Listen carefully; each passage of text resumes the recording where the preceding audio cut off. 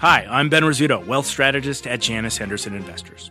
Is a brighter future possible? At Janus Henderson, we think it is. For 90 years, we've worked to help clients achieve superior financial outcomes and fulfill our purpose of investing in a brighter future together. We know that this means our thinking and our investments are helping to shape millions of futures. At Janus Henderson, we are committed to helping you invest in a brighter future for the next 90 years and beyond. To learn more, go to janushenderson.com. Hi, I'm CNBC producer Katie Kramer, one of the voices behind the CNBC podcast Squawk Pod. In these times of uncertainty, we want to make sure we're bringing you, our listeners, as much information as possible as quickly as we can. That's why we're sharing with you now a CNBC special report, Markets in Turmoil.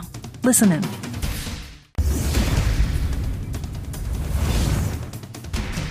Good evening, everyone. I'm Tyler Matheson on day 124 of the coronavirus crisis. As lockdown orders end across the country, there are new questions tonight about the potential danger. What we're actually seeing is cases growing. Has the effort to contain the virus failed? A new warning tonight. I'm pleased to announce that Gilead now has an EUA from the FDA for remdesivir. Gilead gets emergency authorization for use from the White House. This on a day when stocks took a big hit. China has issues, and the president will be dealing with those issues. After new tariff warnings from the White House, the Dow falling 620 points. This CNBC special report, Markets in Turmoil, begins right now. Here's Tyler Matheson. And good evening once again, everyone. Welcome.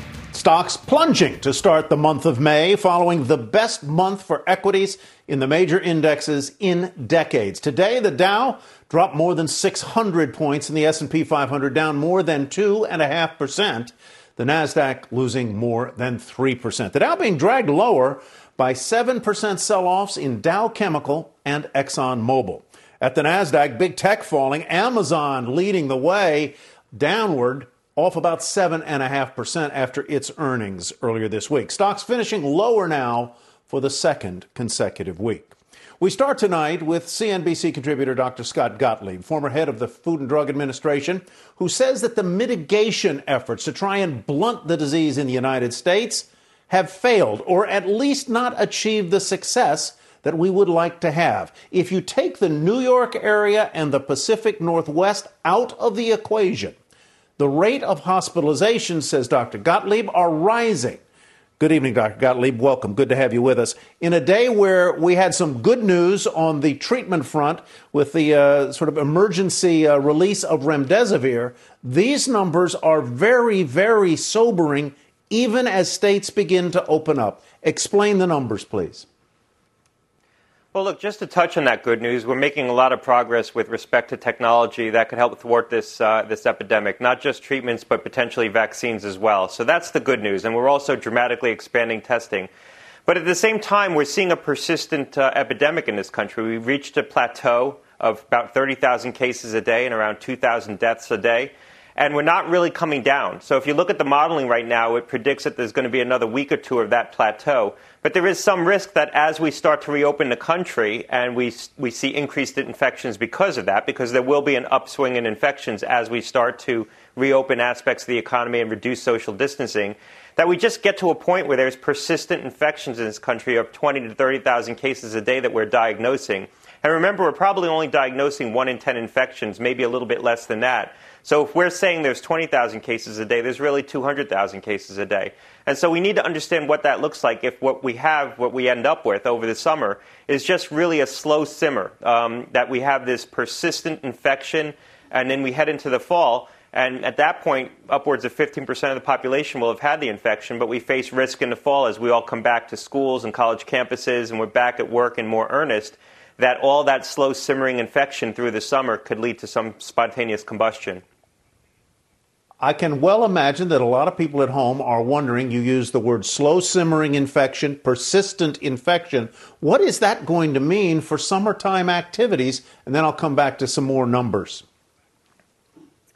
Right. Well, that's the question we need to ask ourselves, because we put in place the population-based mitigation. It definitely reduced the velocity of the epidemic. The reproduction rate, the number of new cases that you're getting for each individual case, is now about 1.15 if you look at the different modeling nationally. Lower in some parts of the country, obviously. The tri-state area, the New York area, has come down quite substantially.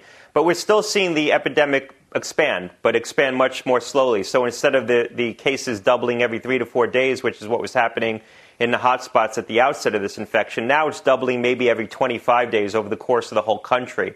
But that's still an expanding epidemic. And so what does life look like? What does the economy look like if we just have to live with COVID-19, if it continues to circulate in the background? And I think that that's a different economy. It's one where we're more careful about what we do, and certain things don't come back in the same way until we get to a vaccine. I guess the good news is that we are making rapid progress on those therapeutics and may have a vaccine, hopefully, for partial deployment in time for the fall.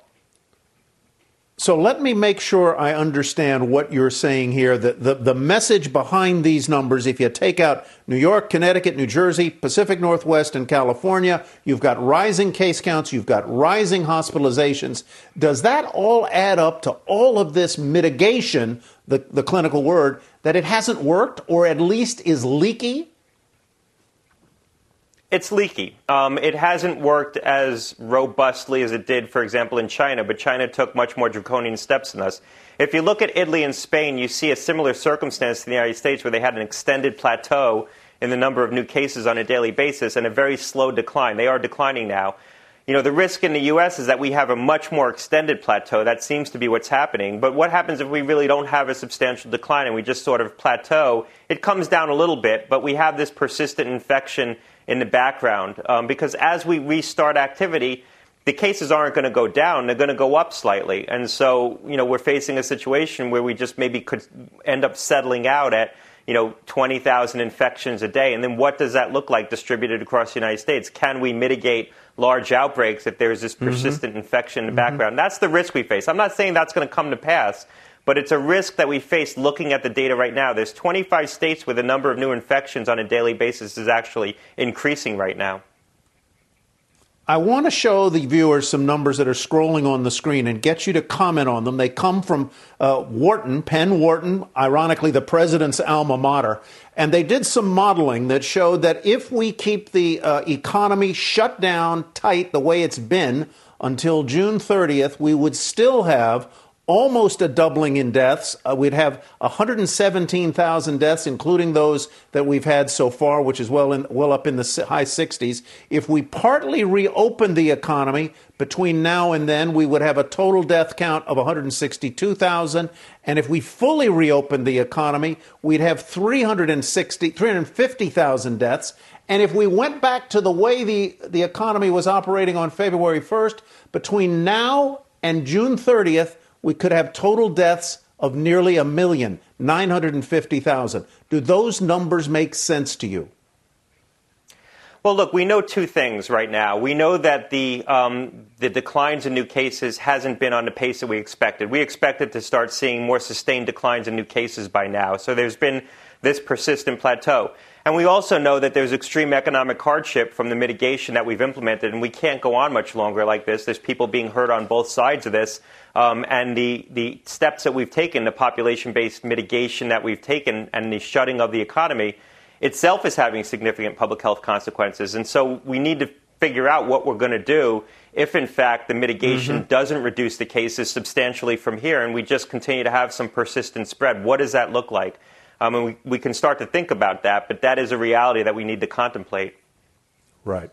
Dr. Gottlieb, the man who never sleeps. Get some rest this weekend, sir. We appreciate it. Thanks a lot. All right, the FDA approving, you bet, the FDA approving Gilead's remdesivir drug for emergency coronavirus treatment. It's a big announcement, and it came after the company's CEO met with President Trump today. Let's go to Kayla Tausche. Kayla. Tyler, this move had been in the works for a few days at least. Today, the government granting remdesivir emergency use authorization for the duration of the COVID-19 pandemic, according to a release by the Food and Drug Administration. Today, Gilead's CEO Daniel O'Day was on hand in the Oval Office, joined by President Trump and the country's top health officials to discuss that decision. And he said the company is going to be ramping up production to meet the needs of all these patients. So we're talking, about hundreds, more than 100,000 treatment courses, which again, we need more. And we're still ramping up, and we're going to have more in the second half of the year. But at least it's a start. The authorization comes after a trial by the National Institutes of Health showed that remdesivir accelerated the recovery of patients and shortened hospital stays for those who are among the most severely ill with COVID-19. Now, the full data from that federal trial are not available, but the FDA said in a release today, quote, given there are no adequate, approved or available alternative treatments, the known and potential benefits to treat this serious or life-threatening virus currently outweigh the known and potential risks of the drug's use. The number of deaths in the U.S. from coronavirus surpassing the death toll from the Vietnam War this week. Today, those deaths are nearing 65,000. Tyler, the president said today he hopes the death toll remains below 100,000. Back to you. As do we all. Kayla Tausche, thank you very much. For more on this, let's bring in Dr. Edward Ellison. He's co-CEO and medical director of the Permanente Group in Southern California. Dr. Ellison, welcome. It's great to see you again. Let's start, if we might, with a little discussion of remdesivir. How encouraged are you and the fraternity of physicians you lead in Southern California about this possible treatment? Well, it is encouraging, Tyler. One of the challenges we face right now is that we don't know exactly what will be most effective against this novel virus. So the many clinical trials are going on right now are helping to inform that. And of course, with the internet and the rapid spread of information, we're all seeking to learn from each other what is most effective in treatment for these patients. And certainly remdesivir has shown to be encouraging news with the trial outcomes that we know so far. What have you discovered, Ed, as you and your fellow physicians have treated COVID patients? What have you learned about what works best? Well, I think there's a number of factors. Certainly, we know the good news is that the majority of those affected do recover, and their symptoms are mild or moderate. Of those who are hospitalized, however, they can have quite a stormy course with devastating outcomes. And the symptoms tend to be evolving also, and we're seeing blood clotting issues, not just the fever, cough, and respiratory symptoms, but blood clotting issues, other manifestations of the illness. As has been mentioned in other articles, proning, for example, having the patient lie on their stomach for parts of the time has been shown to diminish the need for intubation, and actually patients seem to be tolerating much lower oxygen levels than we would normally expect to see. So we're learning a lot. Every day we're learning more and more about how to more effectively manage the virus. I want to turn our conversation to what you're seeing on the front lines and the stresses and strains that doctors are under. Doctors, in my experience, are perfectionists. They want to make us all better. And when they see that they can't do that, they must take it deeply, deeply hard. You've done a lot of study on this. You point out that doctors have a higher suicide rate than the general population.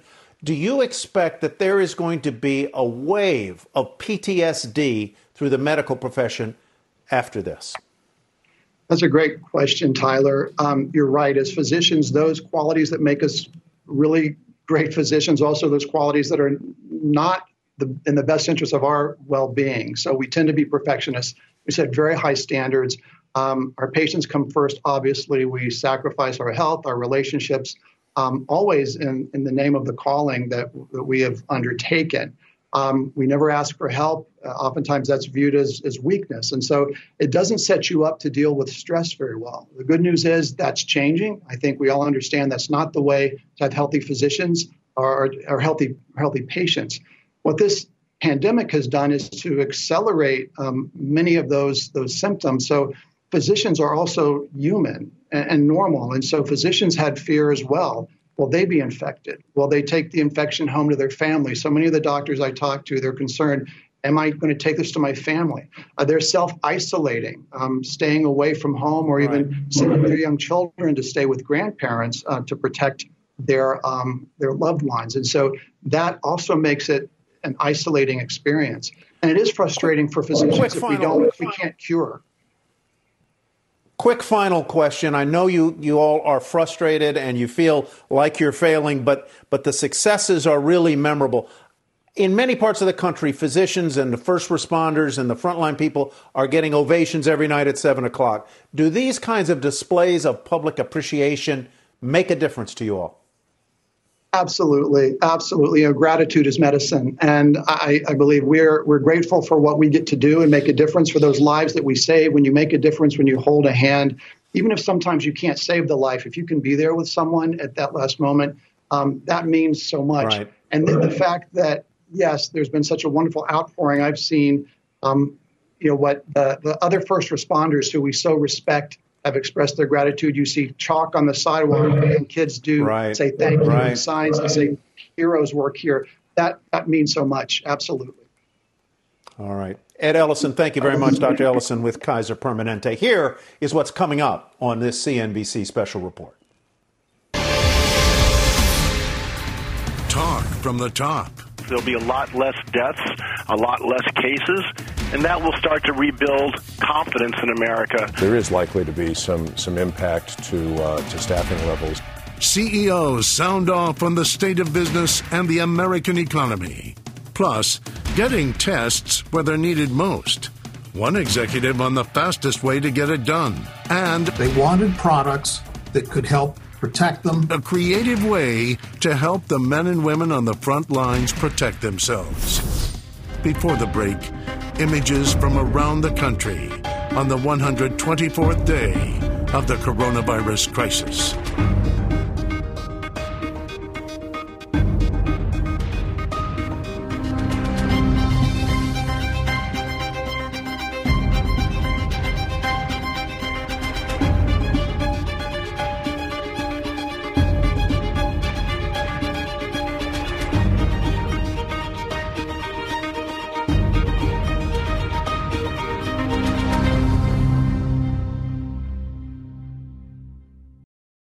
The spirit of performance defines Acura, and now it's electric. Introducing the all-electric ZDX, Acura's most powerful SUV yet. While what powers their cars may change, the energy that makes Acura never will. Crafted using the same formula that brought them electrified supercars and multiple IMSA championships, the ZDX has track-tested performance that packs an energy all its own. With a premium Bang & Olufsen sound system and up to 313-mile range on a single charge, and a Type S variant with an estimated 500 horsepower, the ZDX is everything they said electric could never be. It was built with the driver in mind, just like Acura's been doing since the beginning. We could talk all day, but the only way to experience this electric performance is to drive it yourself. Unlock the energy and order yours at Acura.com.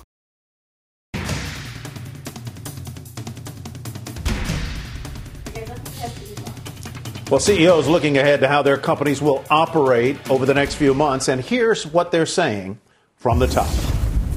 As we move through this to the back half of this year, there is likely to be some impact to staffing levels and workforce, but that was work that had begun even before the coronavirus. The most important thing is are patients getting better? And patients are getting better with remdesivir in this hospitalized, very serious situation. So that's what we're focused on, and now we're focused on building on that early convincing data. I do tend to think that as we move into May and we see the states opening up slowly but surely, and the death toll, the tragedy really starting to unfold in a way that will be much more positive. There'll be a lot less deaths, a lot less cases, and that will start to rebuild confidence in America with our consumers and the overall economic system. I think, and many people think, and data supports that we're going to see disinfecting products on consumers' minds in more pronounced ways than in the past for a very long time. So that gives us an opportunity to serve more consumers. I really don't think working from home, even though we're doing it flawlessly, even though we took 180,000 people and did it, even though we deployed 100,000 laptops, even though we have people who are working from home that we never thought would work from home, the reality is we're more effective for the customer when we're in those buildings and doing it. Here are the headlines on day 124 of the crisis. The CDC says nearly 5,000 workers in meat and poultry processing plants have come down with COVID-19 and at least 20 have died. New York State schools will be closed for the rest of the academic year. And Utah Senator Mitt Romney proposing a plan to give essential workers up to $12 an hour in hazard pay during the pandemic. Well, we're talking tonight about the logistics of getting tests where they need to be. Dr. John Cohen is executive chairman at BioReference Laboratories. Dr. Cohen, welcome. Good to have you with us. You've been involved with testing from the very start. You, in fact, were involved up in New Rochelle in the earliest days of this. How is the testing going logistically? Well, logistically, it's going very well. BioReference was partnered with New York State. We did do the New Rochelle drive-thrus, and now we're doing upwards of about 40 drive-thrus around the country. We serve our client base. We're serving a huge number of hospitals. And then, of course, we're serving a bunch of governments. We're serving New York State, Florida, New Jersey, multiple cities throughout the country right now. I read an article the other day, Dr. Cohen, that the laboratories are able to process many more tests than they're actually receiving, and that the bottleneck is in transporting the tests and the vials, or getting the vials, or getting the swabs, or getting the reagents. Could you comment on that? In other words, is the laboratory capacity doesn't seem like it's the problem. It's other things in the chain to the extent there are problems. So first off, we're talking about the diagnostic test, the PCR test for the presence of the virus, and we could talk about the serology in a minute. But the issue on availability of tests is a complicated answer because it's different for different entities. So, for instance, we're a commercial laboratory, one of the largest commercial laboratories in the country, serving all 50 states, with labs in 6 different states.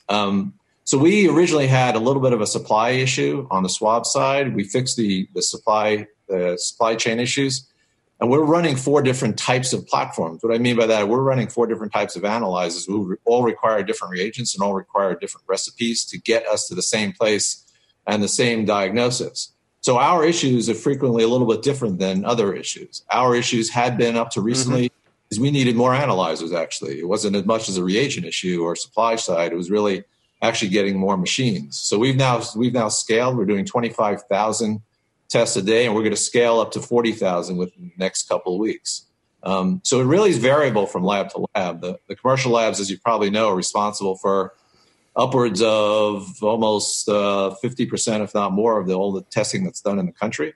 We've done close to 600,000 tests since we started this back. It's about 6 or 7 weeks ago now.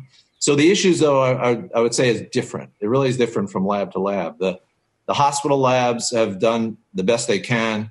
The state laboratories have done the best they can, but they were never much in a position to really scale as a commercial lab does. So it really is different lab to lab and type of lab. Let me ask you a sort of freshman level question, if I might. One of the things that's perplexed me is what is the ultimate value of diagnostic testing when there are obviously false negatives, and in some cases you can be negative on Tuesday and positive on Thursday. So if you're not testing all the time, what are you really learning? Could you just give me a quick answer on that, please? Sure. I mean, if someone tests positive for the virus, they need to really be very careful about who they're exposed to. They're shedding virus. They're highly infective. This disease, as you probably know, has a significant transmission rate. So, one, you should really, really be isolated away from anybody. Secondly, is it depends on what your treatment is. The diagnosis is still the diagnosis, and then we need to know how to treat you. There's been an entire spectrum of different presentation and illnesses. Some people barely get the disease, and some people, as you know, get intubated and unfortunately die. And then, of course, there's the patient. Some people get in their 20s, 30s, 40s. It's been relatively unpredictable about who gets the disease. But making the diagnosis is the first part of, I'm a physician, so it's the first thing you need to do is make the diagnosis and decide how you go forward from there. Right. Dr. Cohen, thank you so much for your time. Love the album covers behind you. Rubber Soul, one of my favorites. We appreciate your time tonight. Thanks very much, Tyler. Well, the protective gear, you bet. The protective gear worn by doctors and nurses on the front lines are designed to save lives. But as these pictures show, a long shift in those medical masks can leave painful battle scars. Tonight, the CEO of Bodyglide, a company that makes anti-chafing products for athletes, runners, pivots to protect healthcare workers. Here's Bill Sternoff in his own words. You've seen some of the N95 masks, and those masks are made to be worn tight against the face. And many of these doctors and nurses have experienced chafing, irritation, rash, in some cases raw skin, wearing them for hours at a time. We were contacted by a number of critical care workers, people who have used our products to protect their skin, oftentimes in sports. They wanted products that could help protect them. They said, can you make something and specifically call it out for the face? I have talked with nurses across the country, people who we have discovered need something that we can make for them and get their input. And we turned things as quickly as we could. The first emergency order that we placed was 100,000 units. That was Bodyglide CEO Bill Sternoff in his own words. A lot more ahead on this CNBC special report. Next tonight, the path forward.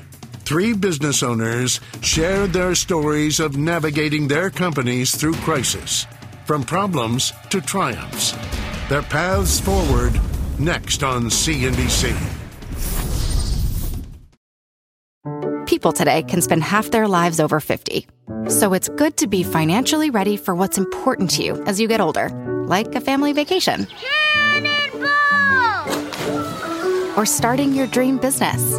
Welcome to Connie's Coffee. How may I help you? AARP's trusted financial tools can help you plan for whatever your future holds. That's why the younger you are, the more you need AARP. Start planning today at aarp.org/moneytools. What's on the horizon for financial markets? At PGIM, it's a question that over 1,400 investment professionals relentlessly research in pursuit of your long-term goals. Specialized across asset classes, but united in collaboration, our teams provide global and local expertise. Our investments shape tomorrow, today. Pursue your tomorrow with PGIM, a leading global asset manager.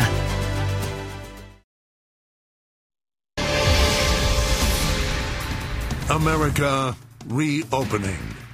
But much of the damage to individual businesses has already been done.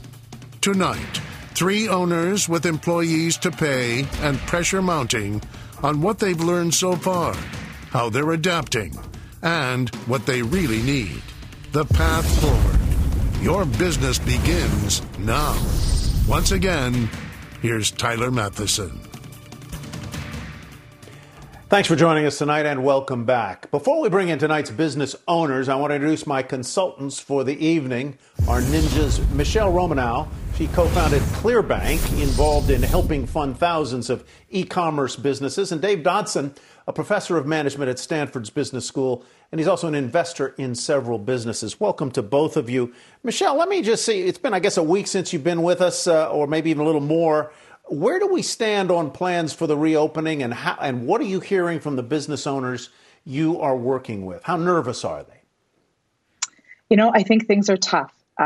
If you look at, employment numbers in February, 20% of people that had a job in February no longer have a job today. And so, the businesses that have seen these massive declines, most of these small businesses, we're not seeing more declines. A lot of their businesses went down almost 100%. And we're not seeing those same declines in consumer spending because I think the stimulus dollars have started to flow in. But everyone is getting nervous about how long this could possibly last. We're seeing some early results out of Georgia and then soon to be out of Texas this week to see what happens when we try and reopen these economies and see if we can do so safely. But I think business owners are nervous and they're on edge. Dave, as businesses reopen, many of them are going to be subject to some restrictions in terms of the numbers of people who can come in. Restaurants may be able only to operate at 25 or 30% of capacity. That must have them very worried because it's very difficult to run profitably at those sort of lower throughputs.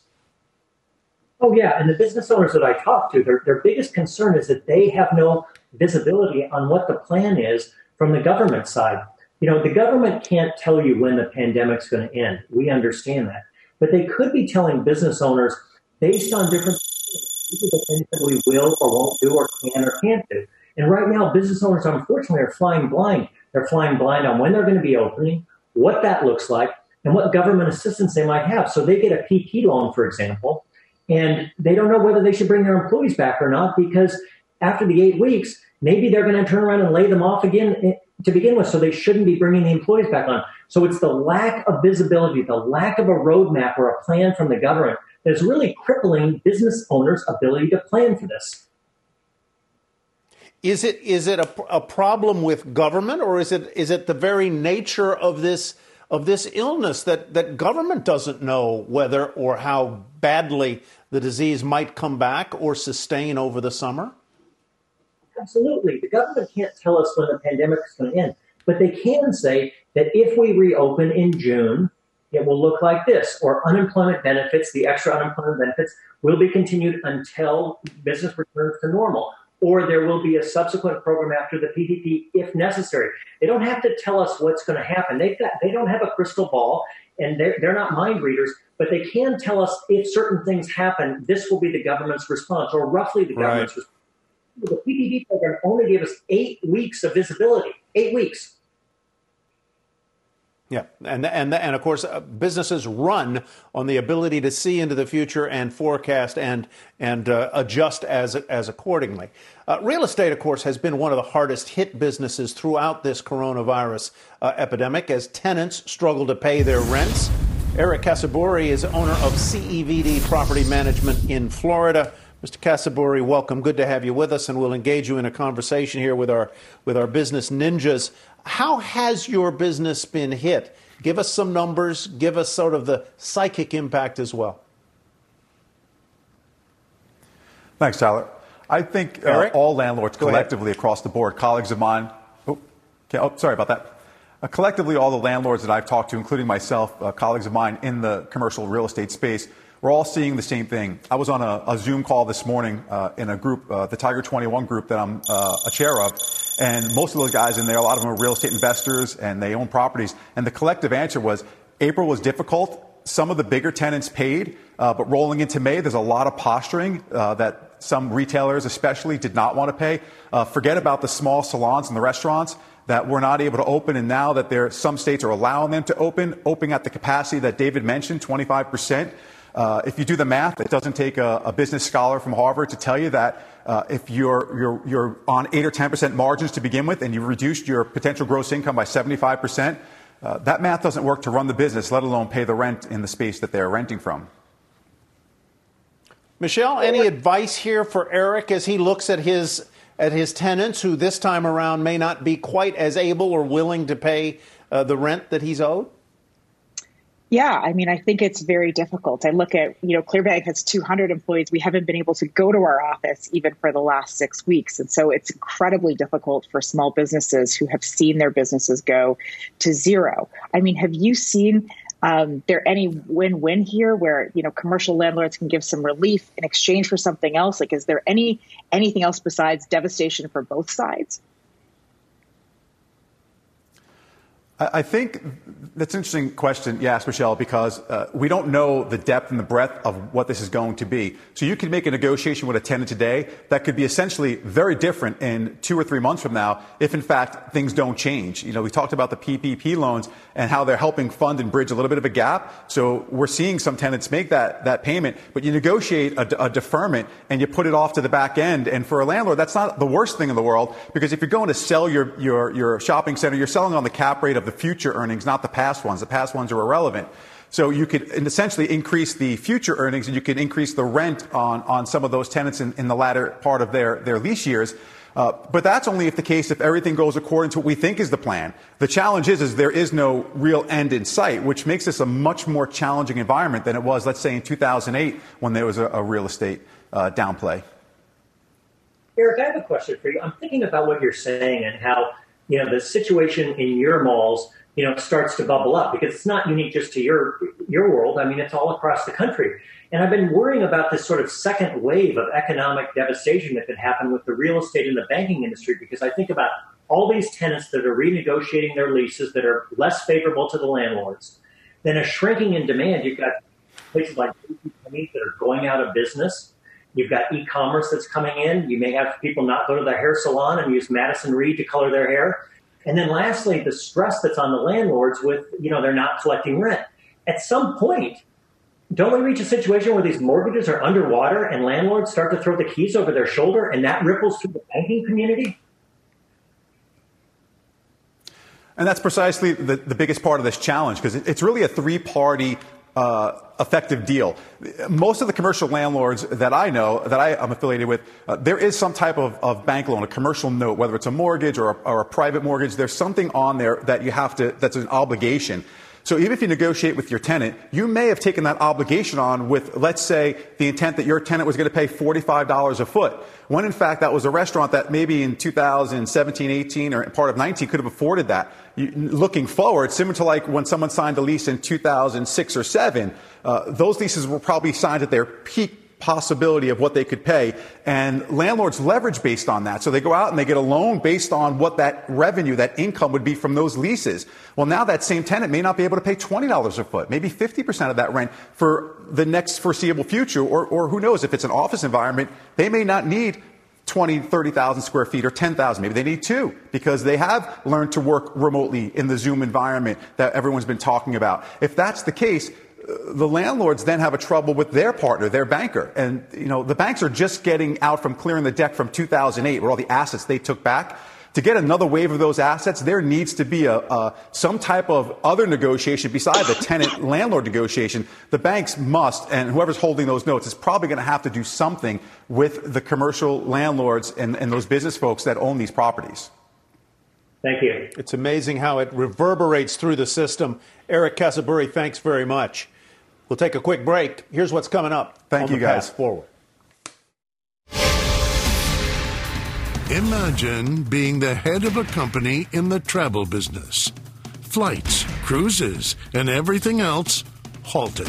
One woman shares her story next. Plus, breaking through in Baton Rouge. What one business owner in the Bayou did to move his company forward during the crisis. Before the break, images from around the world on the 124th day of the outbreak.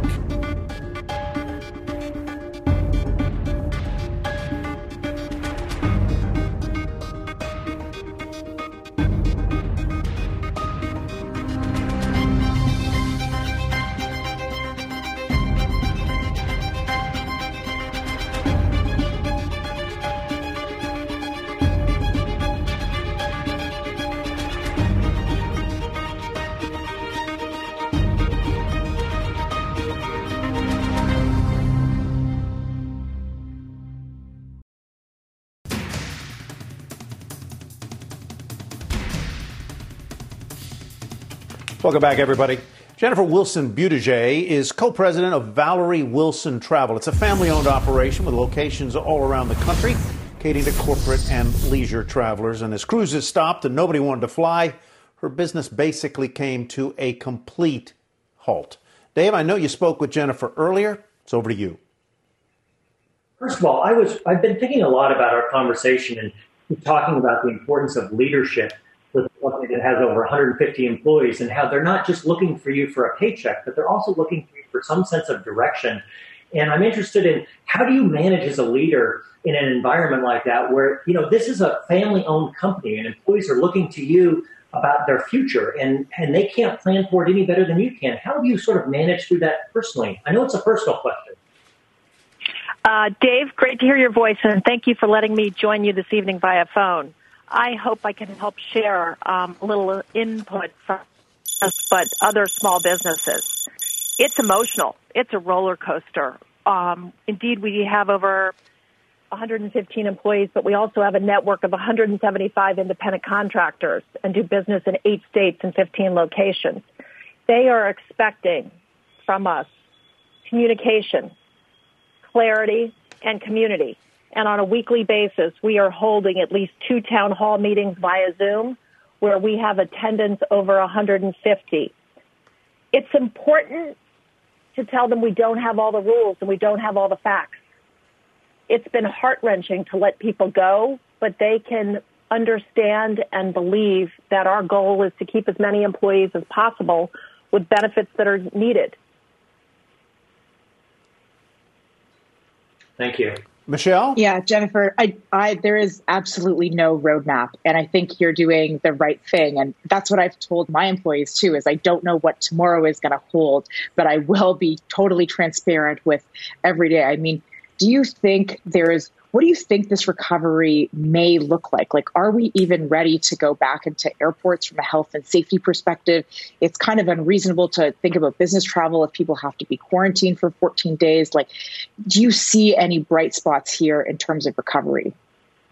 Michelle, a lot of great points in there. What I'd like to say is we were very much a viable business. We just came off our most successful year after almost 40 years in business. We've survived SARS and MERS, ash cloud, Gulf War I and II, and 9/11, which was devastating. This is worse than 9/11 and the 2008 Wall Street crisis combined because it's a health crisis. Wow. And it's the consumer confidence and it's a tolerance for risk. So all the other factors that we had planned for as a business to say it might be down 5 to 25% for 2 to 4 years, that went out the window when literally our business stopped overnight. We were 75% international and typically 75% front of the plane, first business class. The corporate traveler, there are many issues there. Zoom and telecommuting and meetings has become popular. But I think it's the concern of corporations. They don't want to put their employees in harm's way or perception of harm's way until we have a cure or a vaccine. On the leisure side and vacations, no one's going to take 2 weeks to quarantine before you go somewhere. And I firmly believe travel is going to come back because a corporate client's going to want to look a client in the eye, shake their hand. A leisure customer is going to want to dream and go back to an amazing place with great memories. But I think right now what we have to focus on is the reality as a business owner and with the tens of thousands of other travel companies as part of this ecosystem, it's a cash flow crisis. Jennifer, thank you very much for sharing your story tonight. We appreciate it. Jennifer Wilson-Buttigieg, co-president of Valerie Wilson Travel. And next, one business owner who has broken through in the midst of crisis.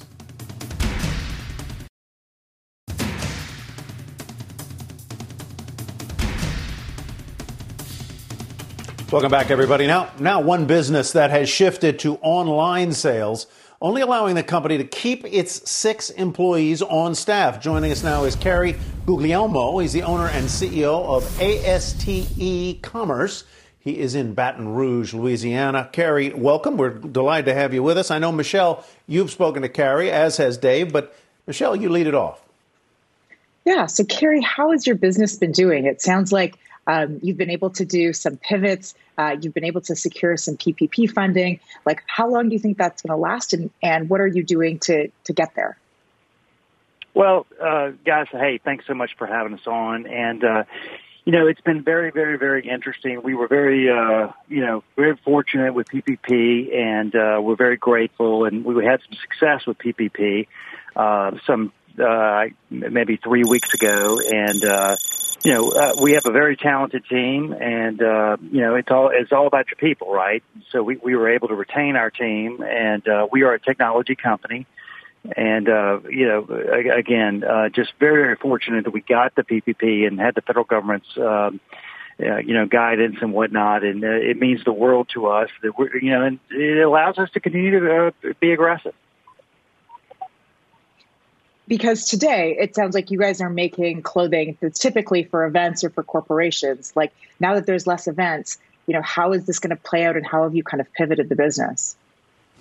Well, there are less events. However, it's, what we do is we build e-commerce and web store platforms where folks can order things from home, and whether it's a buyer or an employee or a C-level executive, they can order things from home and drop ship all around the country. And that was the original formation of our model, and so we feel good about it. I mean, it's been a very, very, obviously cash flow is of course always a concern during these times, but if you have to embrace, obviously you have to embrace technology in these days, and we're big believers in that.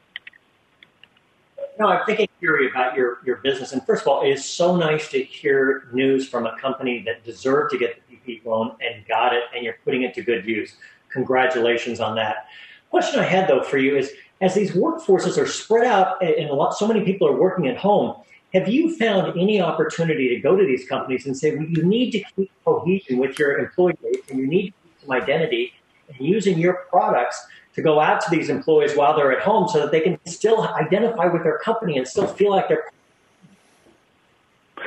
Well, you still have to maintain your culture. If your employees are at home, you still have to maintain your culture and your identity and your brand, if you will. Again, the brand, we talk a lot about the brand. We're in the brand business, we feel. We're in the merchandise business, but the co-branded logoed merchandise business. But it is your brand, and whether you're at home or whether you're telecommuting or whether you're doing telemedicine or what have you, or whether you're just trying to be safer, and we're starting to move a lot more healthcare products and whatnot, and it's just we feel that it's an important thing to always stay connected with your team, because again, any company, doesn't matter how big or small you are, any company, at the end of the day, the DNA of a company is about their people, right? And we believe that. Thank you. Carrie, thank you very much. Carrie Guglielmo of AST e-commerce. And let me turn back to Dave and Michelle for a final thought here. Michelle, as Dave was pointing out earlier, the real issue here, quick answer, is lack of visibility and the fear that you must feel as a business owner, entrepreneur.